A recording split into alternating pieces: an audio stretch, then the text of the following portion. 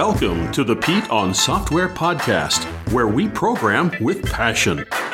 This is the podcast that discusses technology, the business side of software, and the tech people that drive our industry.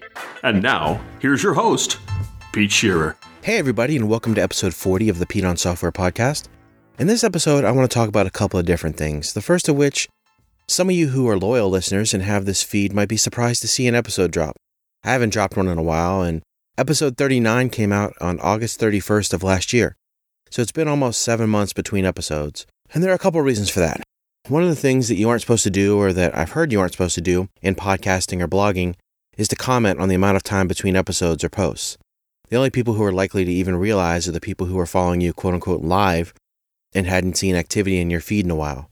Others who come later will play through the episodes, if they even go back to the archives at all, likely without ever seeing that there was a gap. However, I only bring it up now as part of what discussion I want to have here. When I started this podcast back in December of 2013, I had put out a survey earlier that same month asking for the kinds of things that people wanted from a podcast, what kind of format, what kind of content, and I took that feedback as well as my own interest in the kinds of podcasts that I liked to listen to, and what I came up with is the format of this show as we have it. I took a lot of inspiration from David Smith's now defunct Developing Perspective podcast. His was largely a solo show that was never very long.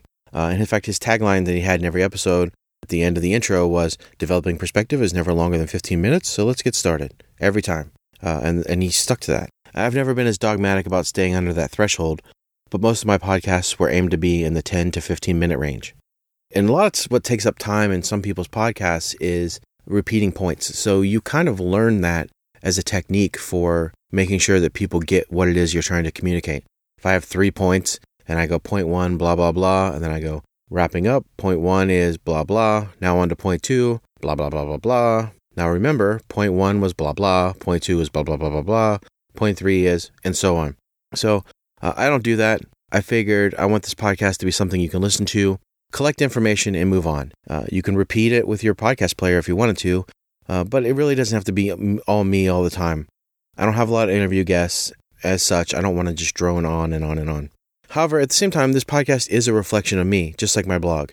I cover technology and then also the business side of software, as it says during the intro. And by that, I mean, so there's a couple things. Number one, you could be a developer and you could only focus on development and you could sit in your cube and you could write code and that's all you know and that's all you understand. And that's fine. And if you're happy doing that, that's good. But I feel like if you work on your soft skills of communication and getting along with people and being able to deal with some of that, that's good. But on top of even that, I feel like if you have a knowledge of how businesses work, how they make decisions, why people do what they do, why businesses do what they do, it'll take you a long way. One of the things that people often get mad about is they get mad because businesses don't do what they think they should. Why doesn't our business do this? Why doesn't our business do that? Part of it is we have to stop thinking that everyone who isn't in technology is a moron, and maybe they actually did consider it and weigh it. And they did pros and cons on everything, but they decided this particular project or initiative that they're following meets a need that the company was really lacking. Because if a company focuses on 20 things, they're focusing on nothing. So they have to pick an area that's weak and work on that. Even if you think there are other objectives that are better, they have a different perspective. And to understand that perspective makes you a valuable employee. Even if you don't want to become CIO or CEO one day, it still helps to know that, and it makes you more valuable to be well-rounded. Obviously, well-rounded's better.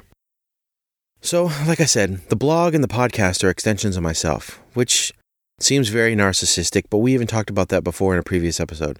That comes with the territory. My hope is that someone will like 50% of me, or 80% of me, or 90% of me, and consume the episodes they like, and that would be good. Now, I've made mistakes, and one of which is not publishing regularly enough.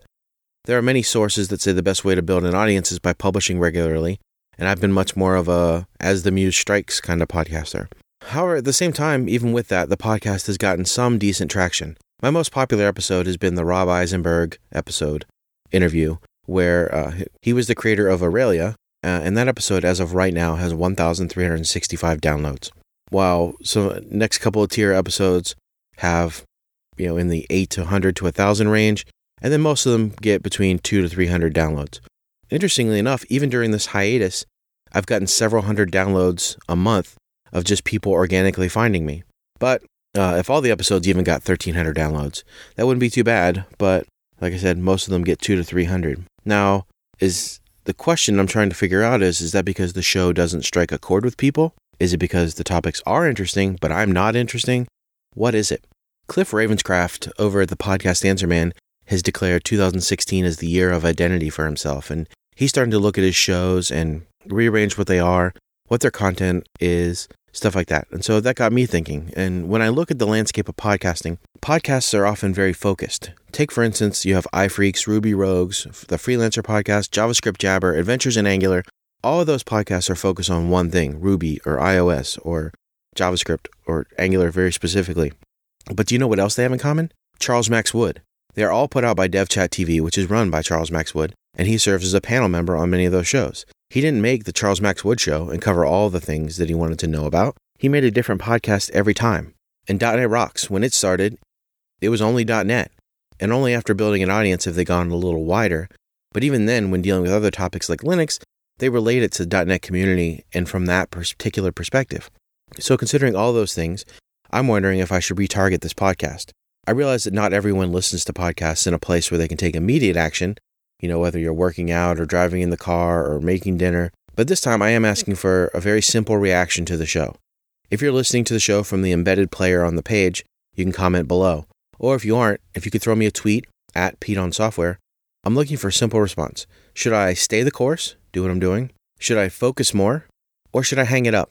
If you suggest focus and you happen to know which of my kinds of shows you like best, if you just tweet like focus on the business part of software, focus on mobile, focus on whatever. I was going to pin a poll on Twitter and put that up there, but those only last a short time.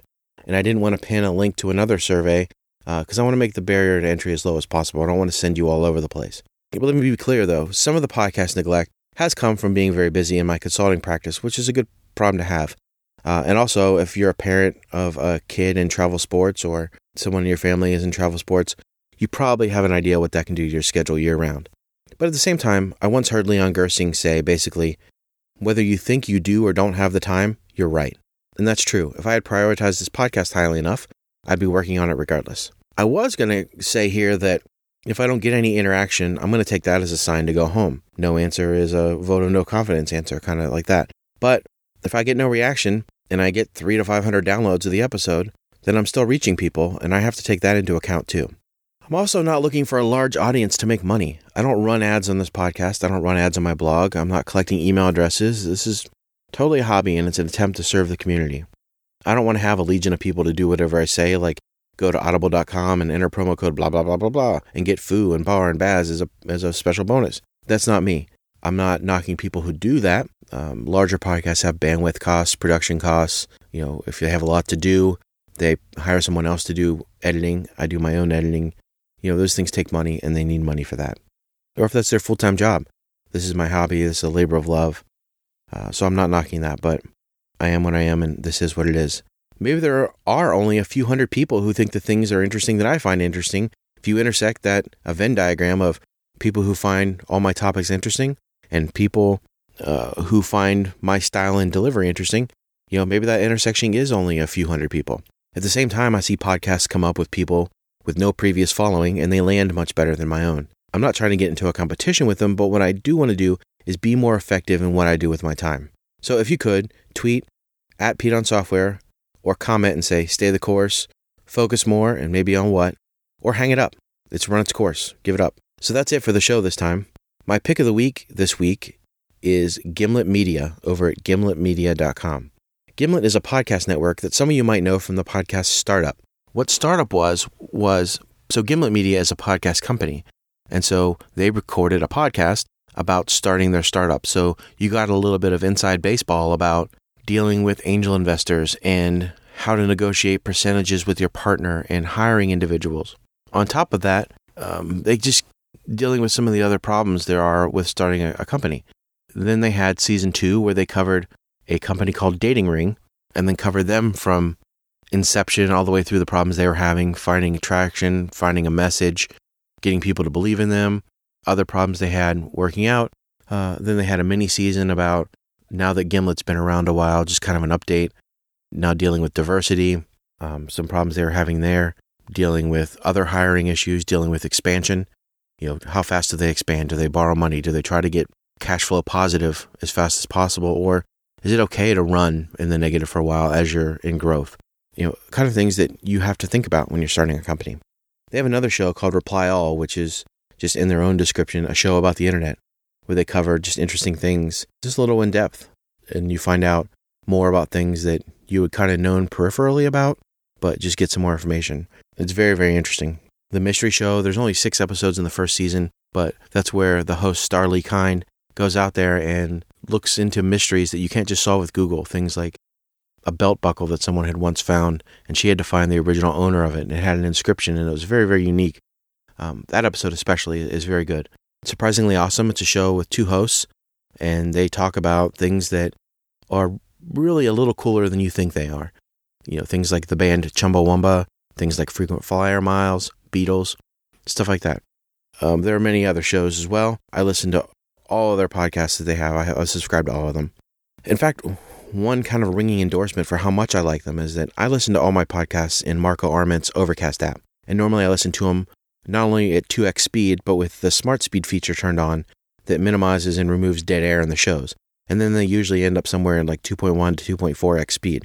That's how I consume so much content each week. I'm able to get through everything. However, for the Gimlet shows, I actually backed it off to like 1.4 and 1.5 just because I want to catch everything they say. But not only that, and as dorky as it sounds, I just want to spend more time with all of them each week. I want to spend as much time as I can because they put out just quality content and it's fun to hang out with them, and you really should just give all their shows a listen. So that does it for this time. Again, if you can reach out to me on Twitter or the comments and let me know to keep it up, focus more and on what, or hang it up, I'd greatly appreciate it. And if you have any questions, comments, or concerns, you can find me at Pete on Software on Twitter or on my blog, PeteOnSoftware.com. Until next time, thanks for listening.